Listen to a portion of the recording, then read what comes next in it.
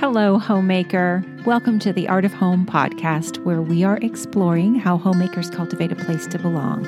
I'm your host, Allison Weeks. I am a wife, a mom to 4 grown-up kids, a grandmother to 1 baby boy who's coming very soon, and I've been practicing the art of home for over 30 years. I'm in my 31st year of homemaking as we just celebrated our 30th anniversary this summer. I'm so glad that you joined me today on the podcast.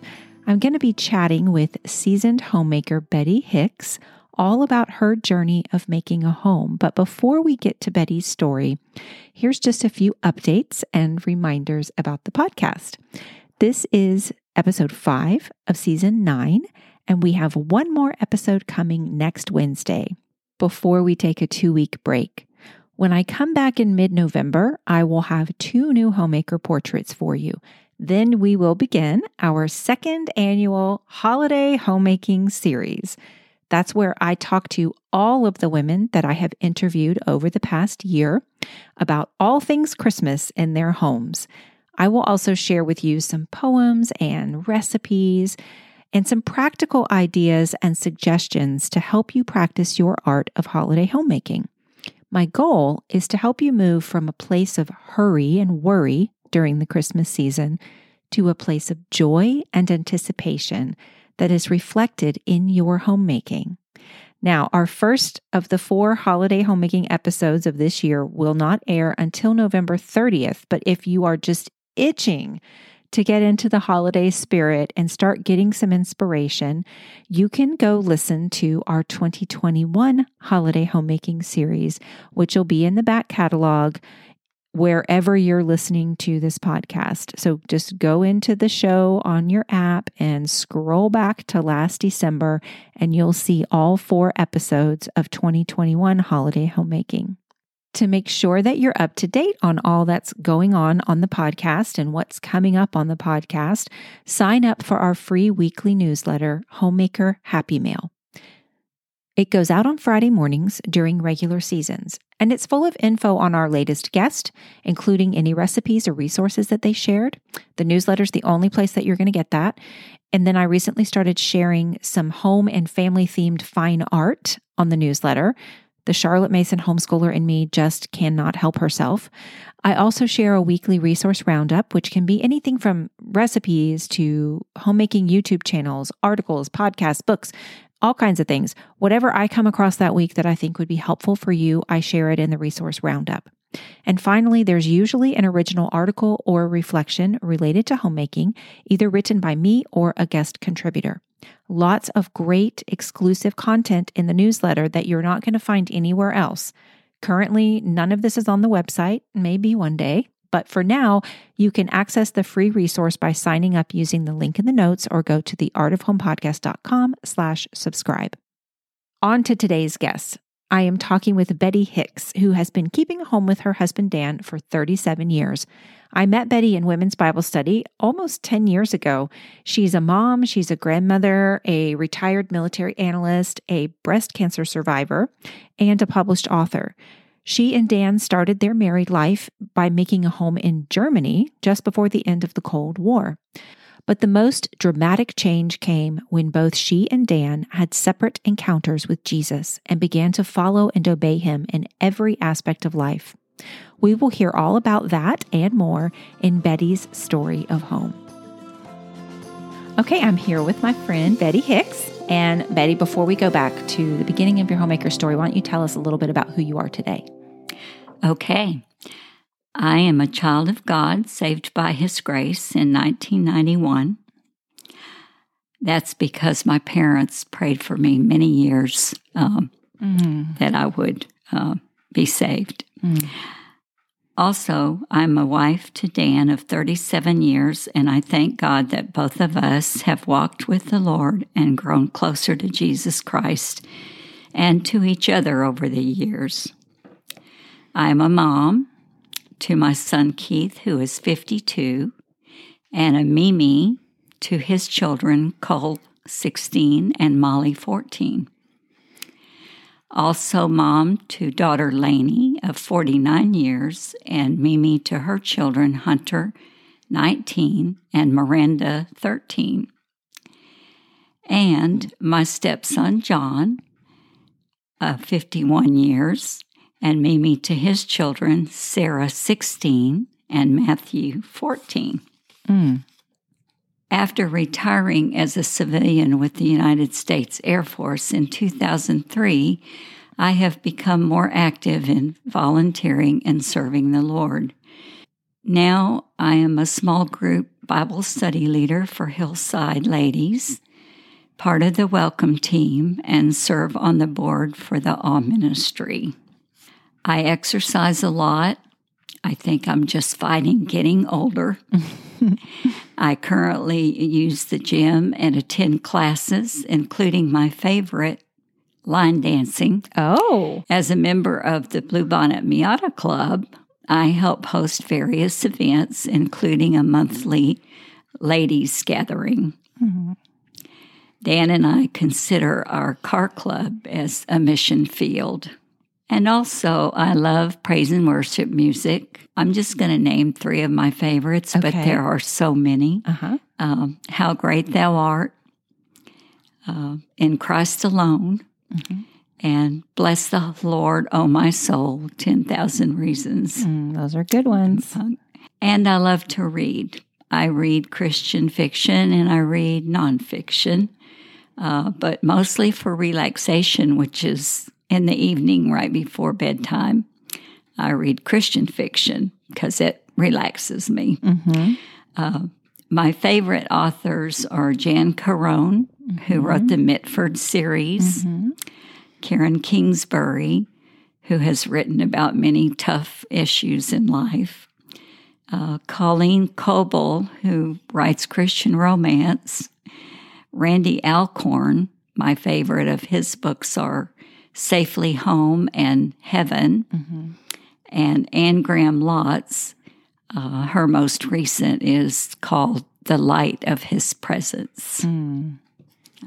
Those are some great recommendations. I am a huge Mitford fan. I have read them all through the whole series once, and then I have listened to them all, the audiobook version once. And I feel like I'm among old friends when I read those books. I feel the same. They're so good. They're so good. And line dancing, Betty, oh my goodness. Okay, so does Dan do that with you? You and Dan do that together? No, it's all ladies. It's all ladies? All ladies. Oh, that's so fun. It is great fun. Do y'all wear boots? And no, we just, actually, we wear tennis shoes or flats. Okay. Yeah. I mean, is it mostly country line dancing or is it all kinds? All kinds. Okay. We have an instructor who's a dancer by career. She did ballet and flamenco and all kinds of things. And she comes up with just new dances to different types of music. And it's loads of fun. That's so fun. So when you go to weddings, you're the one out there that knows all the line dances to those songs. I know several of them by now. Yes. That's so great. I love that. Okay. Well, thank you for sharing about all those wonderful things happening in your life and your family and your grandchildren. And I'm sure we'll talk more about them as we get into this. But let's go back to the beginning. And why don't you tell us, when did you first become a homemaker? Well, I feel like I became a homemaker when I was in middle school because I had 3 siblings who were younger than me. And my mom helped my dad work at his tire repair shop. So I cooked and cleaned for them during the summers. I learned to cook by helping Mom prepare family meals, and I did take home economics classes for a couple years during junior high school days. That included cooking and sewing. When I married in 1966, I guess I became an official homemaker while working full-time at Kelly Air Force Base here in San Antonio. Then from 1976 to 1985, I was a single parent. And I thank God for my parents and my siblings for helping out since I did work full-time and often traveled with my work. I met Dan at work in 1984, and we were married in March of 1985. We immediately traveled to West Berlin, Germany, for a 3-year assignment there. On our first Thanksgiving, I called my mom to make sure I was preparing the turkey and stuffing properly because until then, I helped her, but I did bits and pieces, like chopping this and chopping that. You were her sous chef. Yes. Oh, that's interesting. So you did have some skills, which you learned in home ec classes, and then you got to apply in your own family as the big sister, helping out at home. Was there anything that you had a real steep learning curve for coming in as a homemaker?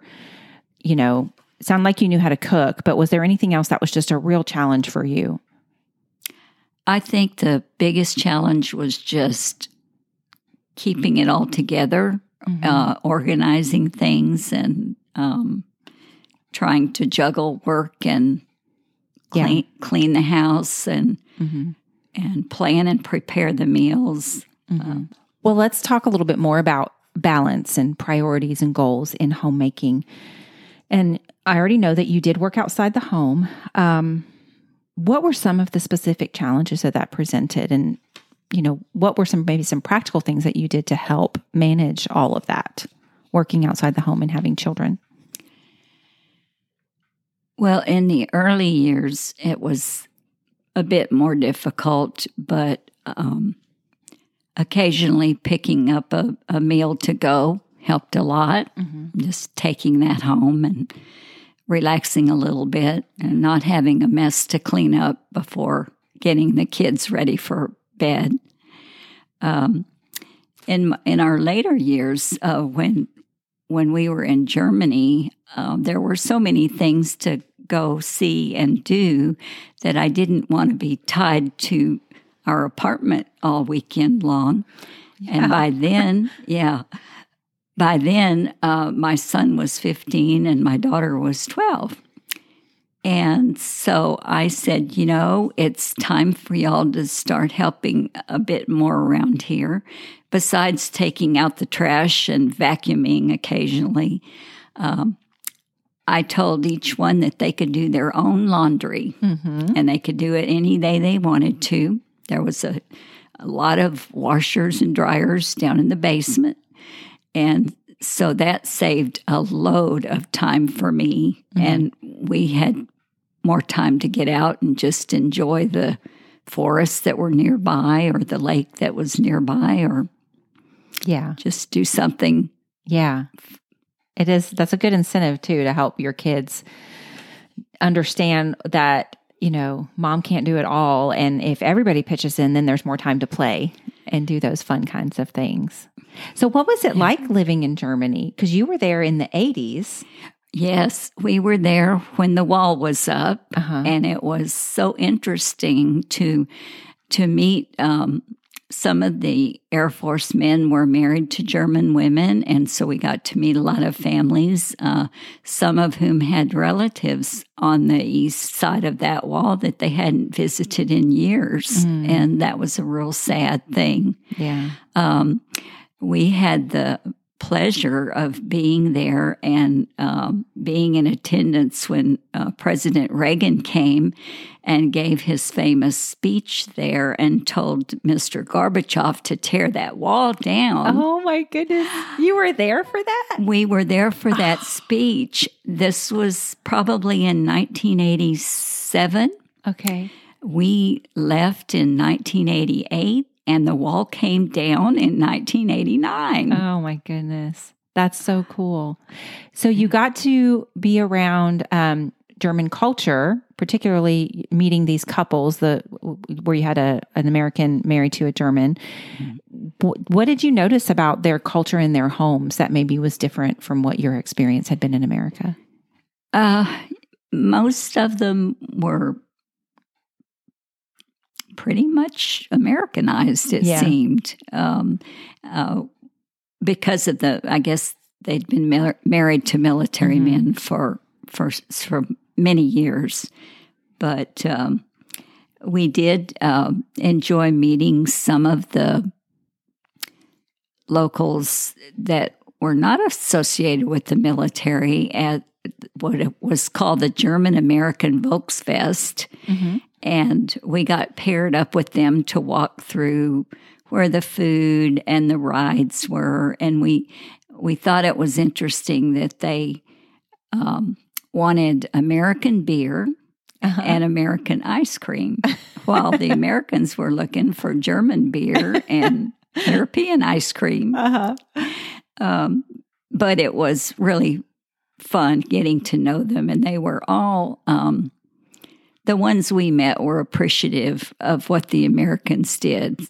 We had a couple of people talk at one of our gatherings who were children during the time when we came in and occupied Germany, and they appreciated the Americans, not so much the Soviets.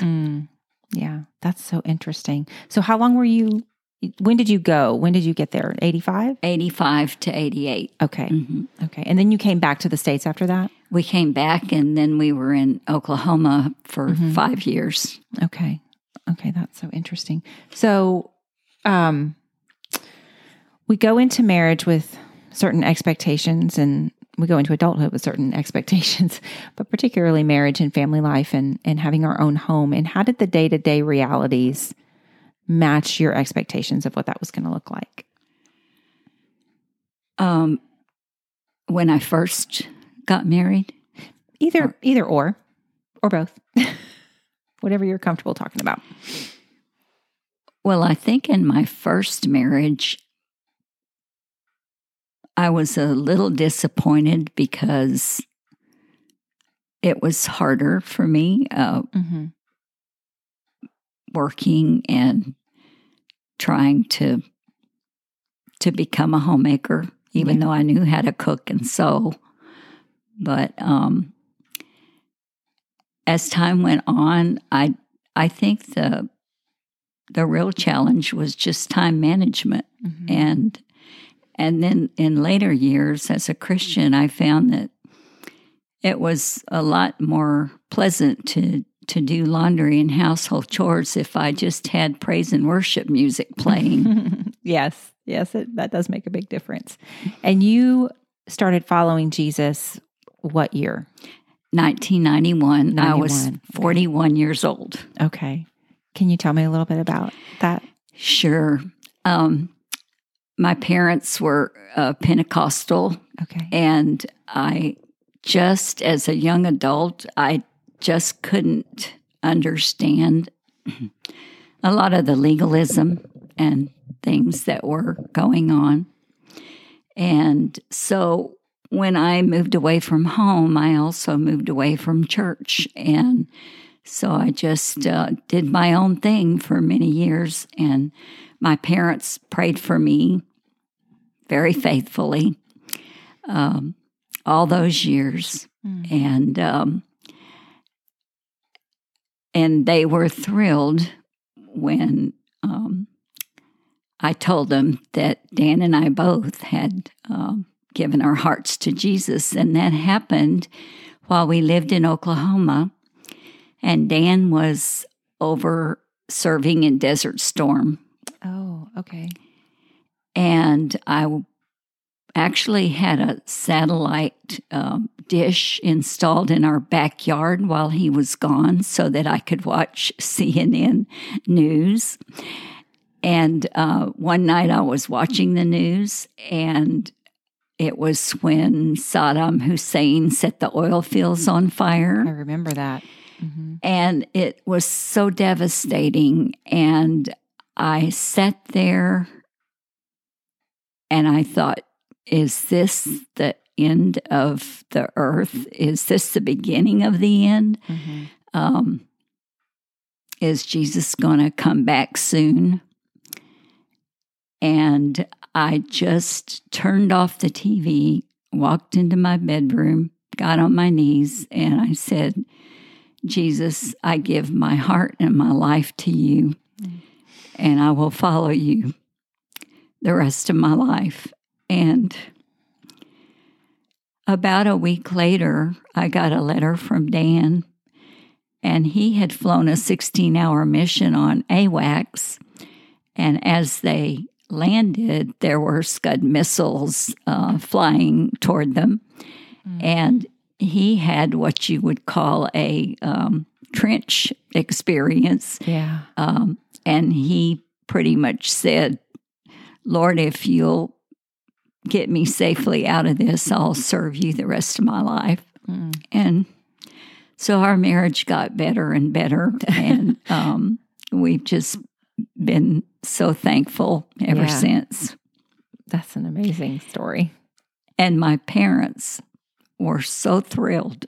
And when we moved back to San Antonio, I took them to Gaither concerts, and I did attend church with them occasionally, although some of the things that were going on were not real comfortable for me, but it made them happy. I love that your parents got to see you come to the Lord and see some of the fruit of their prayers for all those years, because parents don't always get to see that. And that's a real gift. Yes, I consider that a great gift. Yeah. Thank you so much for sharing your testimony. That's an amazing story. And you said your marriage got better. Yes. I'm kind of putting you on the spot here, but just in a nutshell, what was the biggest difference that you and Dan noticed in your day-to-day lives, in your family, in your home, after those decisions were made for Christ? Well, we'd kind of fallen into the party atmosphere. The military was known for a lot of drinking and parties, and so we would go to the officers' club on Friday nights and party with all the others. And so after we got saved and started thinking about those things, we said, okay, we won't go every Friday, but we'll go if somebody gets promoted, and we'll just have a soda or something. And so we went to a promotion party, and we sat there chatting for a few hours and started looking around at how ridiculous people looked, that they had drank way too much and they were talking crazy and walking crazy. And so after we left and we were driving home, I said, I didn't enjoy that at all. And Dan said, I didn't either. He said, I don't think we should do that anymore, but we could go for just 1 hour and then leave before it gets crazy.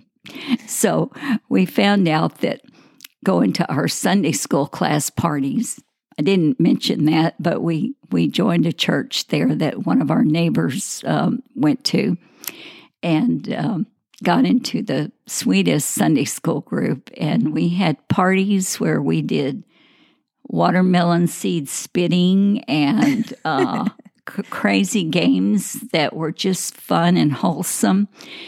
And we had more fun with them than we ever did at the officers' club. That is a big difference. Were any of your kids still at home after y'all were saved? Yes.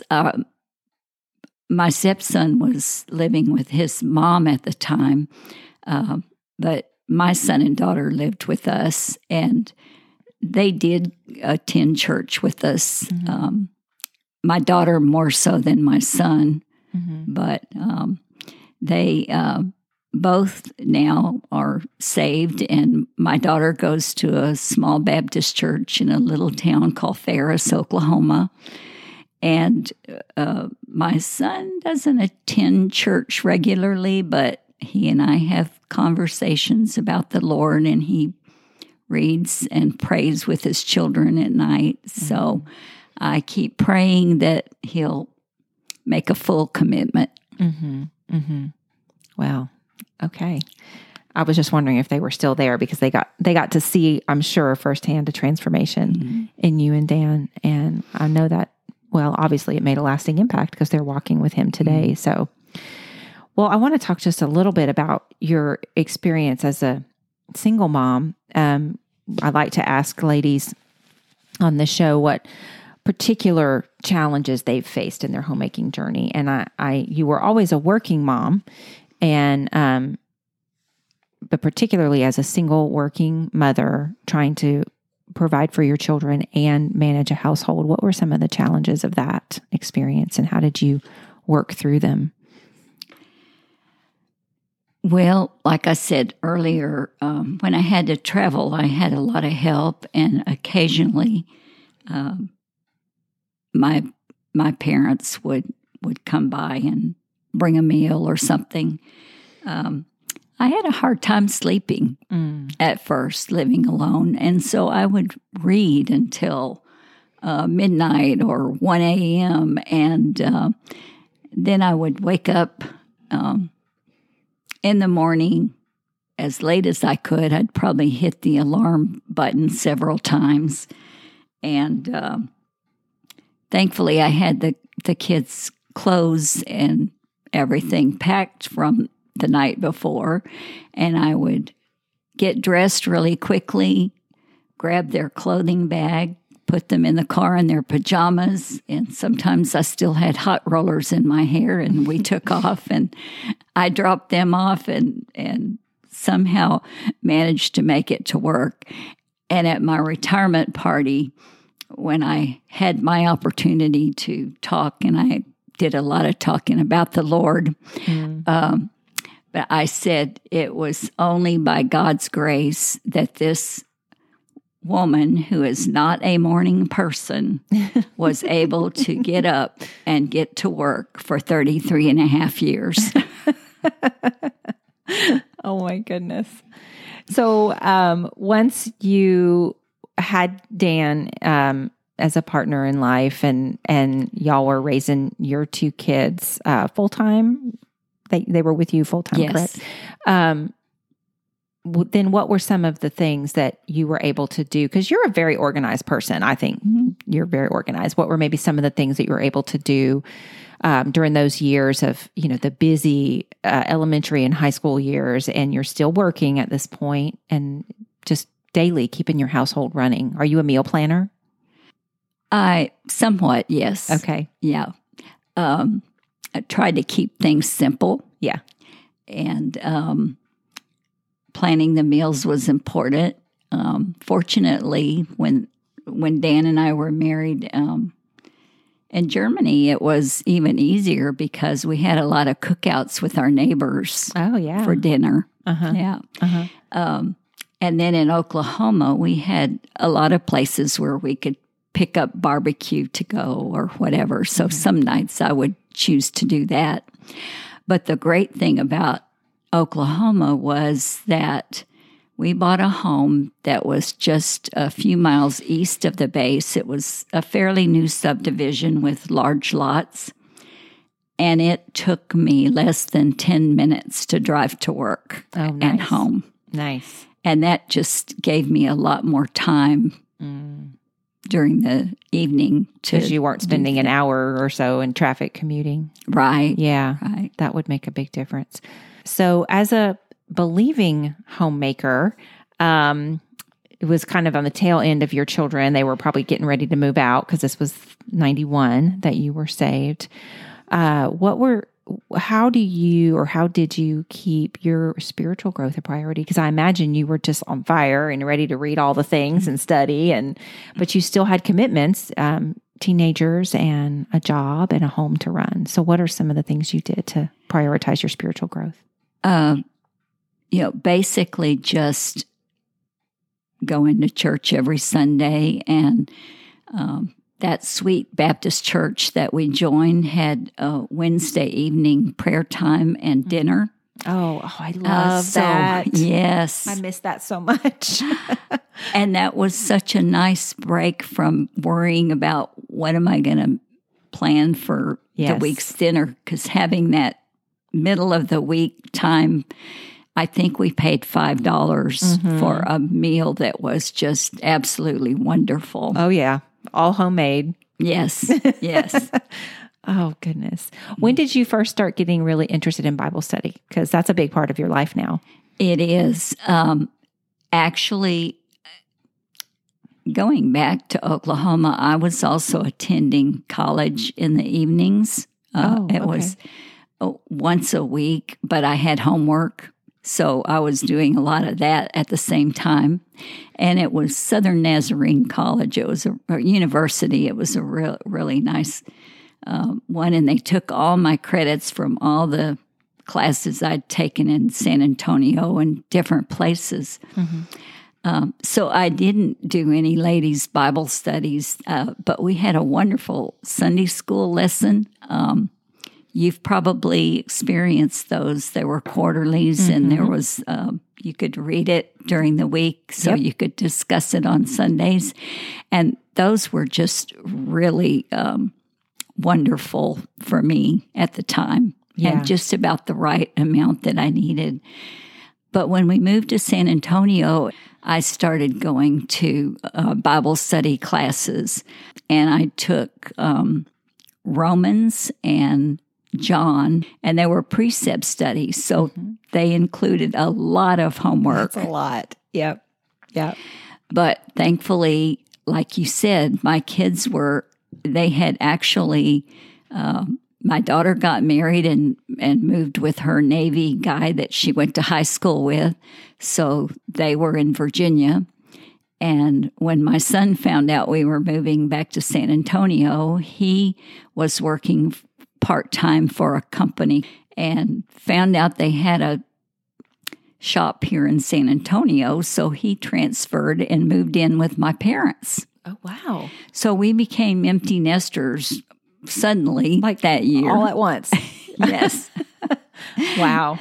So there we had just the two of us, and so I could do those Bible studies and have time to do homework. And it was actually during one of those Bible studies that we were looking at different scriptures, and I came across Deuteronomy 6 and 7.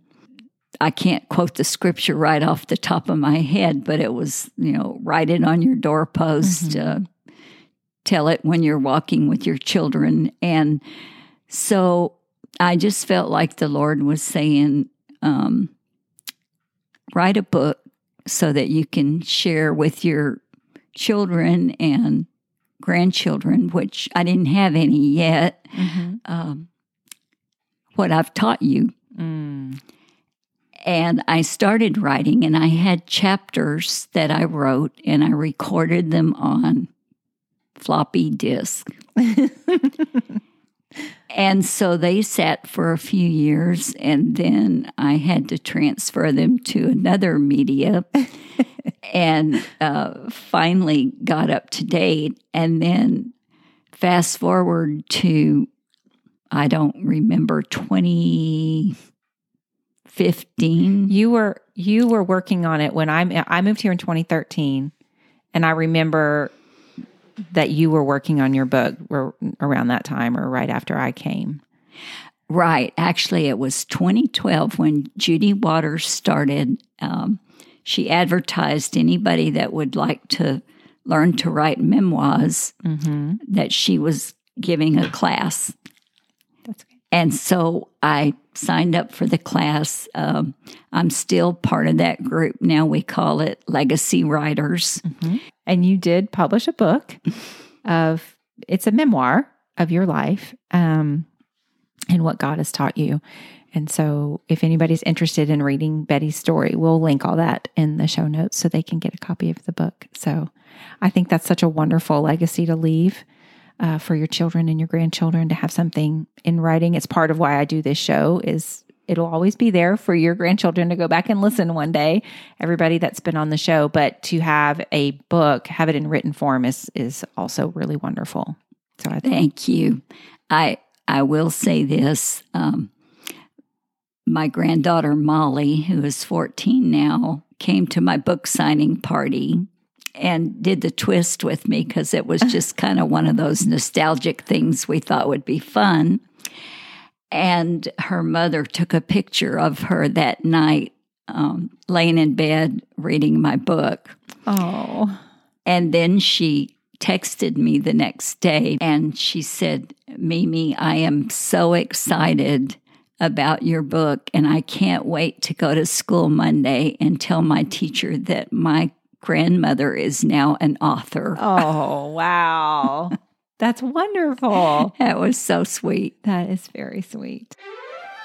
We will get back to Betty's story in just a few minutes. Right now, it's time for Historical Homemaker Hints. This is the part of the podcast where we highlight some of the helpful and not so helpful hints doled out to homemakers throughout history.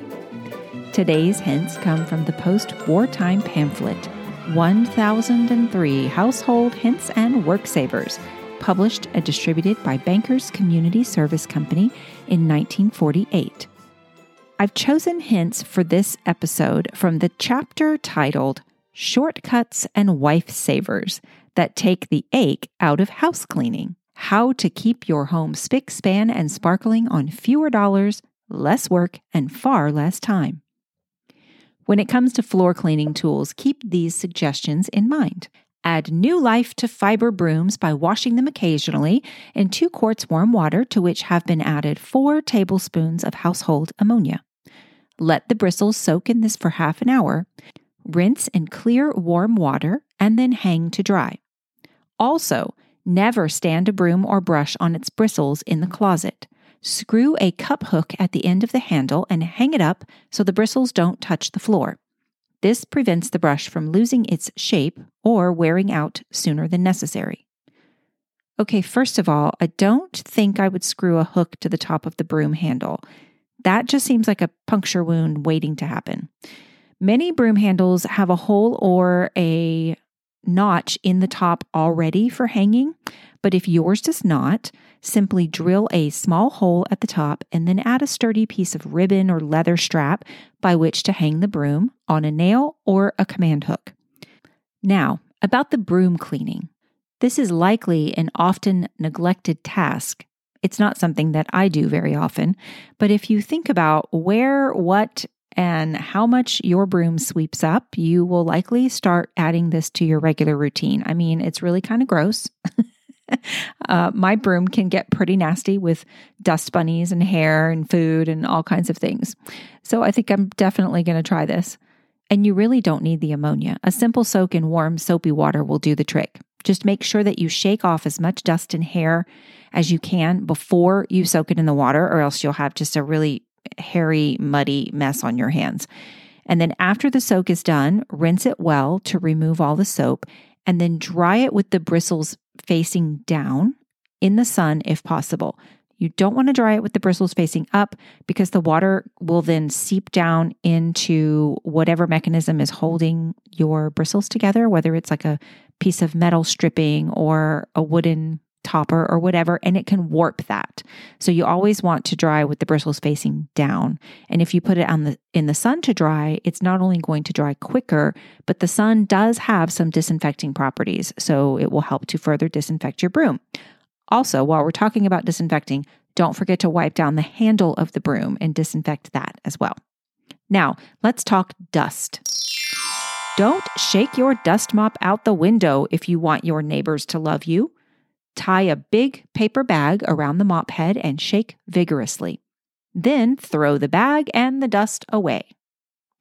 The debate over whether or not to have faux flowers in your home is hot and heated. Probably not something that we're going to resolve here today. I personally think there is room for both real and artificial flowers in the home, but it is important that you take care of your artificial flowers because nothing says fake more than a big, thick layer of disgusting dust on your flowers. So here's a suggestion from our little guide. Artificial flowers look garden fresh again when you remove accumulated dust this clever way. Put the flowers in a paper sack, with a cup of cornmeal. Then shake. Now look at those flowers. Aren't they wonderful? Make your own treated dusters this way. Dip 18-inch cheesecloth squares in a solution of 2 cups hot water and 1/4 cup lemon oil. Squeeze out excess liquid and dry. Now, I did look this up on the internet, and there were several recipes for DIY lemon dusting cloths. The idea is basically the same as what is suggested here.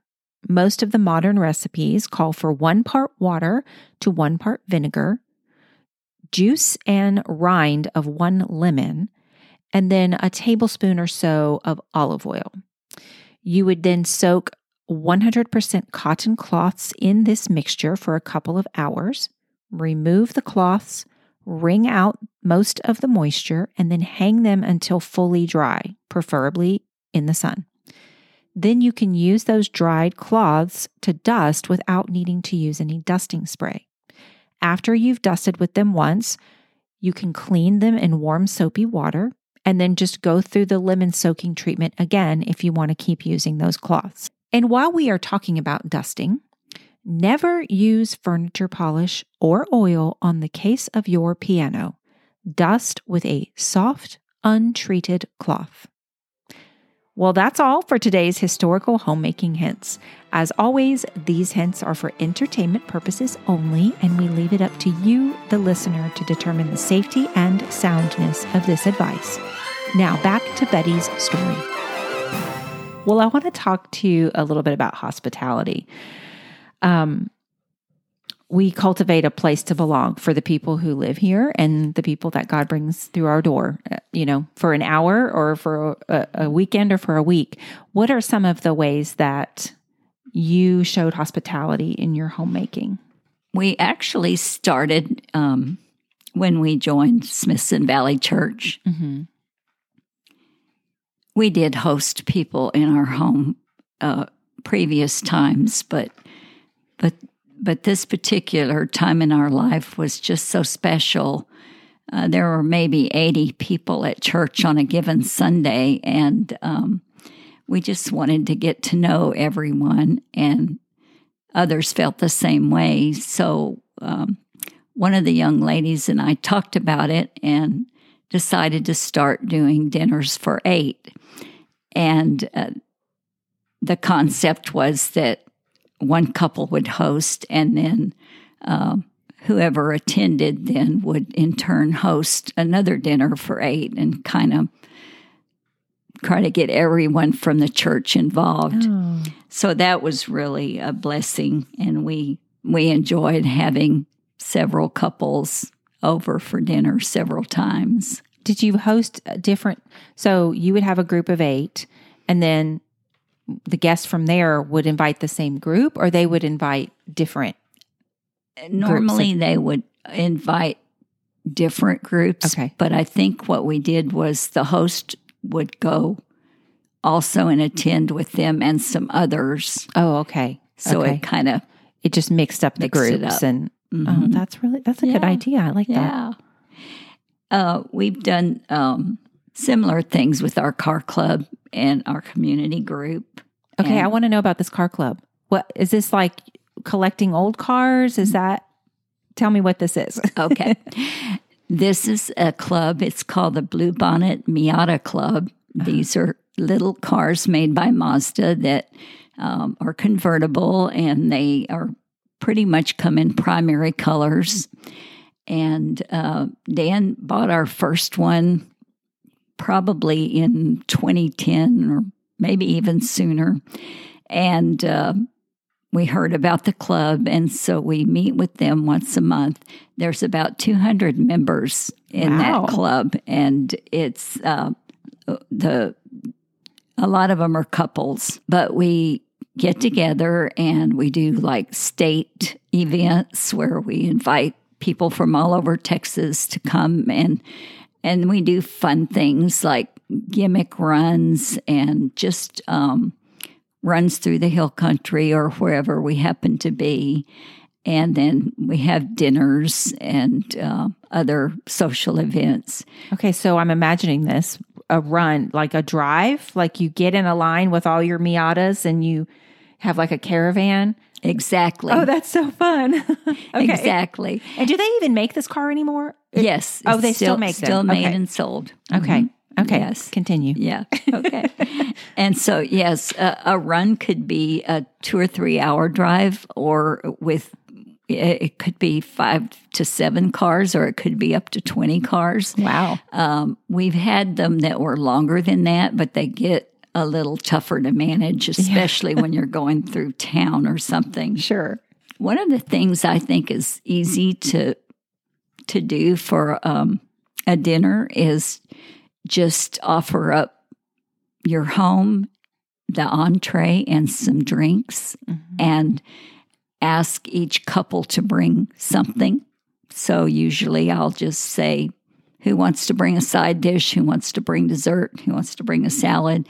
And it makes it easier for us, and sure. And they enjoy being able to bring their favorite something. Most people want to bring something.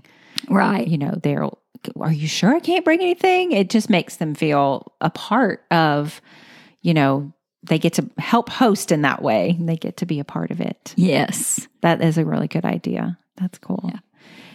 Well, it sounds like you guys are already definitely building community within your car club, but how have you seen having a home, having people in your home, extending hospitality, how does that help build community? You know, with the neighbors,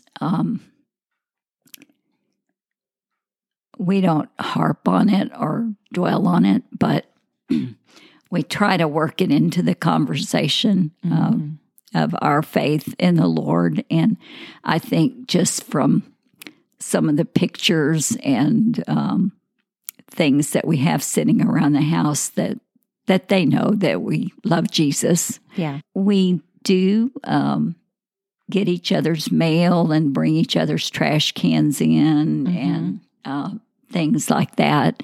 And we don't really know all our neighbors real well, but at least 2 of the couples, 2 of the homes we know well. And my goal is to get more involved in the new couple that live right next door and the couple that live across the street. Yeah, that's a good goal. And doing things like bringing in their trash when they're out of town and picking up their mail, that's a great way to serve them and enter into relationships. It's very non-threatening, and it's just a really easy, anybody can do that. So right. That's a really great suggestion.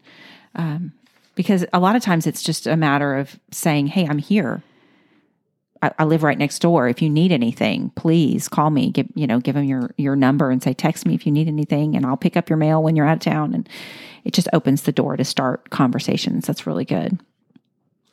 Well, let's talk about the seasons of homemaking. I know it was a big transition to go from almost 10 years of being a single mom to marrying Dan. Was that rocky at times? Well, a little bit. I was hesitant to let Dan come in and just take over because I was afraid the kids would rebel. And I thought it was tough enough that we took them away from all their friends that they grew up with in San Antonio and then moved them to West Germany. Yeah. Or to West Berlin, which was kind of in East Germany, but so I probably could have done a better job of that, but we weren't believers then, and so we had some struggles that probably we wouldn't have had if we'd been believers and been able to sit down and pray about those things and come to decisions together about how can we balance this out. I know you mentioned on some of the correspondence that we had before that your motto right now is to work less and love more. Yes. So what does that mean? It means that working less, actually I meant working less at home. We thought about redecorating our house and remodeling the kitchen and things like that once we got the house paid off. And now I'm just thinking, that's just so time consuming and it's not that important anymore. And I would rather just be out there working for the Lord. And to me, that's love. And serving others and serving at the church instead of being kind of a slave to my home. I loved decorating it when we first built it, but I just feel like I could get too caught up in something like that and not do the things that the Lord would have me do. I love that. That's very wise. Very wise. I mean, you have the perspective of age and, I'm almost 50. And so the older I get, I'm coming along to that way of thinking of just, I love things and I love to create beautiful environments and I want to make space for that. But I could easily get caught up and carried away with all of those things that just really aren't that important. And I'd rather be doing other things, loving people. Yes. That's a good word. That's great. Let's talk a little bit about homemaking tasks. This is a Q&A, just kind of a rapid fire time. And you can give me a one-word answer or you can tell me a story if you would like. So what is a homemaking task that you love? Preparing for visitors. Oh, yeah. Well, how about a homemaking task that you hate? Actually, it's thorough cleaning of the bathrooms and the floors. Yes. That's why I have the 3-hour-a-month lady. I completely understand. That's hard work. How about a homemaking task that you grew to love over time? Well, I could say cooking to some degree, although baking is my favorite part of cooking. And I like to make cakes and make them for family and friends' birthdays and that sort of thing. Yeah. What is your worst homemaking fail? Probably not keeping up with the dusting as often as I should. It's very dusty here, though. We've had this conversation before on the show. San Antonio it's dry. We don't get a lot of rain here. We get rain, but like it's twice a year and all at once. Right. The rest of the time, it's very dry and dusty. It's almost a little desert-like. So the dust collects pretty quickly. So I understand. What about a memorable homemaking achievement? Something you're proud of? Well, we're looking at one of the things right now. I made the window treatments for several rooms when we first nice. had the house built. And it was a challenge because I really had only done fairly simple sewing things before. But they still look good. I just have to keep them clean. Keep them dusted. Keep them dusted. They are beautiful. They're like a swag, valance with like pretty panels cascading on the sides. Yeah, they look very professional. Good job. Thank you. All right. So do you have any top homemaking tips for us? Well, the number one thing that I have is for moms with young children who don't tend to hang their towels up after their baths.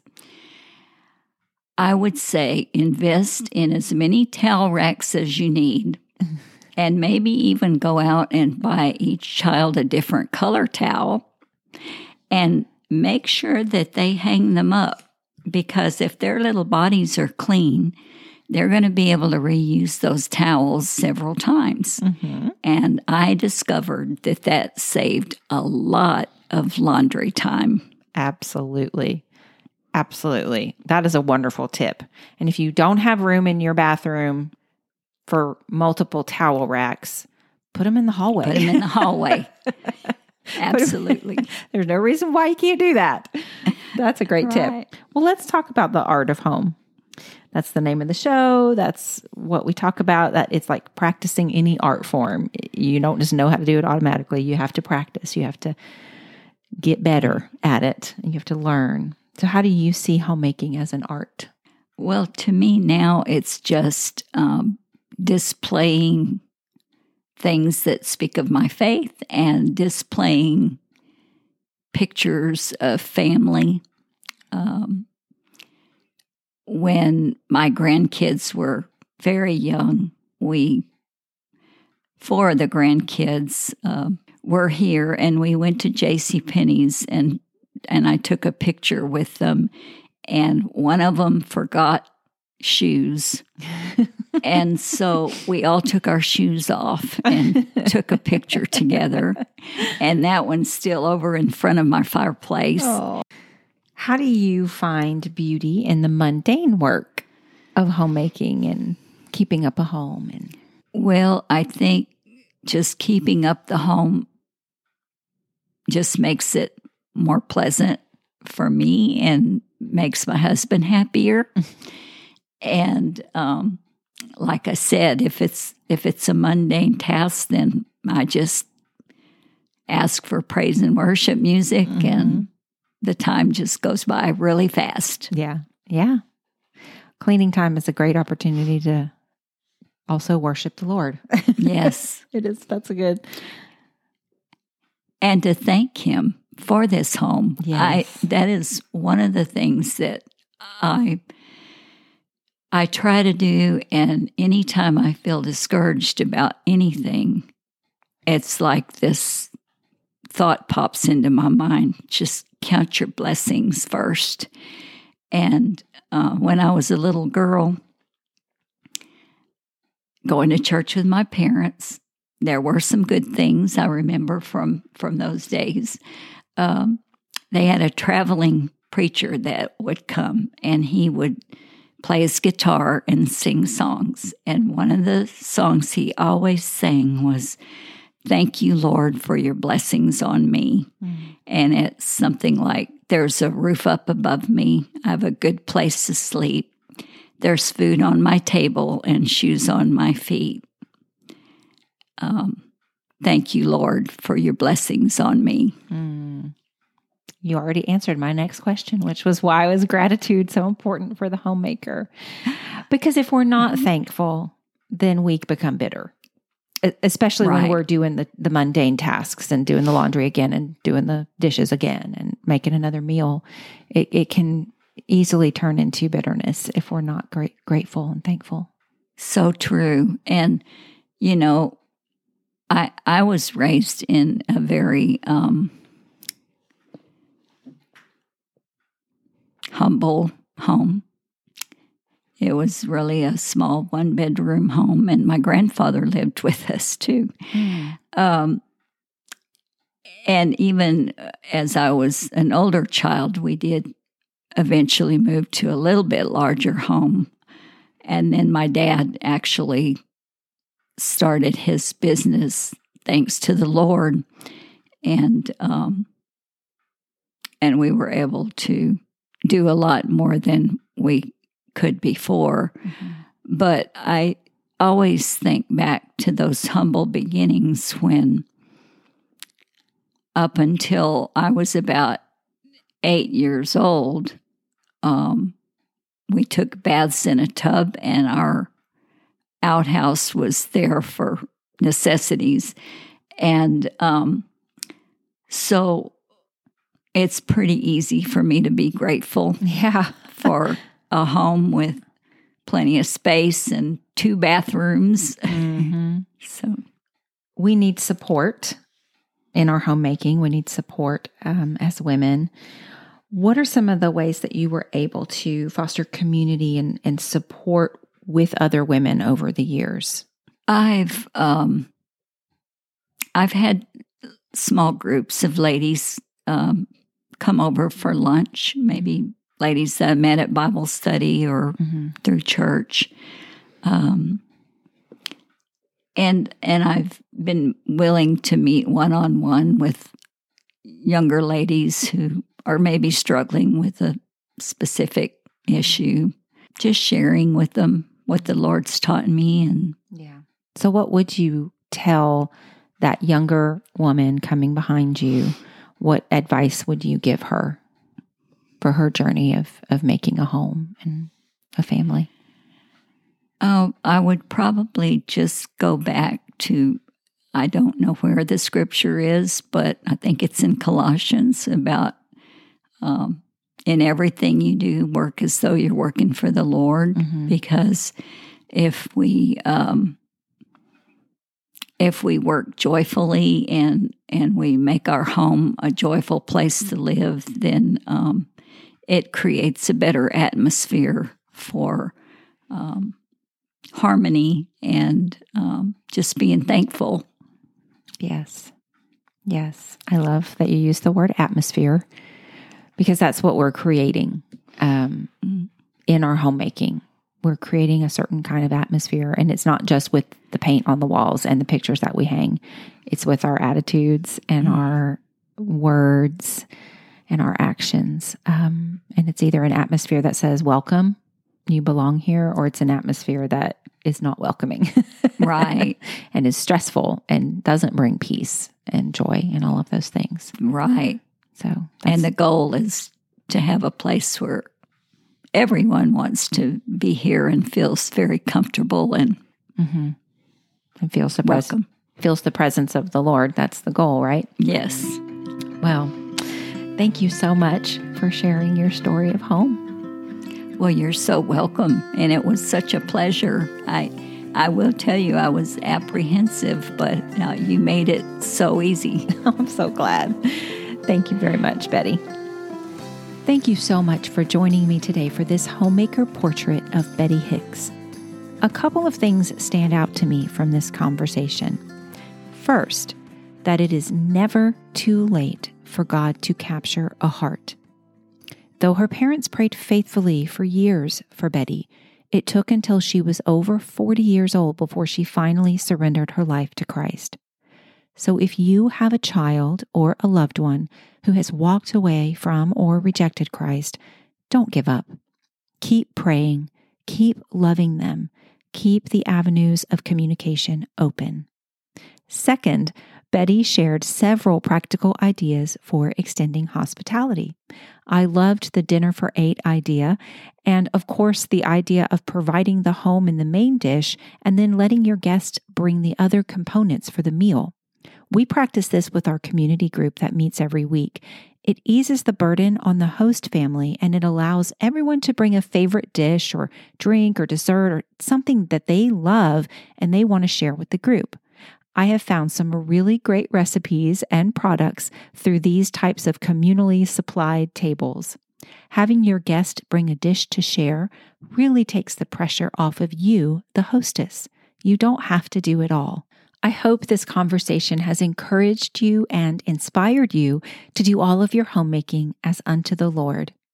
If you have found value in this episode, would you consider giving the show some love in one of the following ways? Share with a homemaker that you know who could use some encouragement. Leave us a rating and a review on your listening app. And finally, you can leave us a tip in our virtual tip jar, Buy Me a Coffee. Tips are given in $5 increments as 1, 2, 3, or more coffees. You can give as many or as few as you would like. Go to buymeacoffee.com/theartofhome, and thank you for all your support. Don't forget to sign up for our Homemaker Happy Mail. It's going to go out this Friday morning with lots of interesting links and roundup resources and all kinds of things. Just use that link below or go to theartofhomepodcast.com/subscribe. Well, that's all for today's episode. I will be back next Wednesday with the Season 9 finale, a brand new In the Trenches homemaker portrait with my friend Michelle. I know you're going to love that conversation. Until then, keep practicing your art of making a home.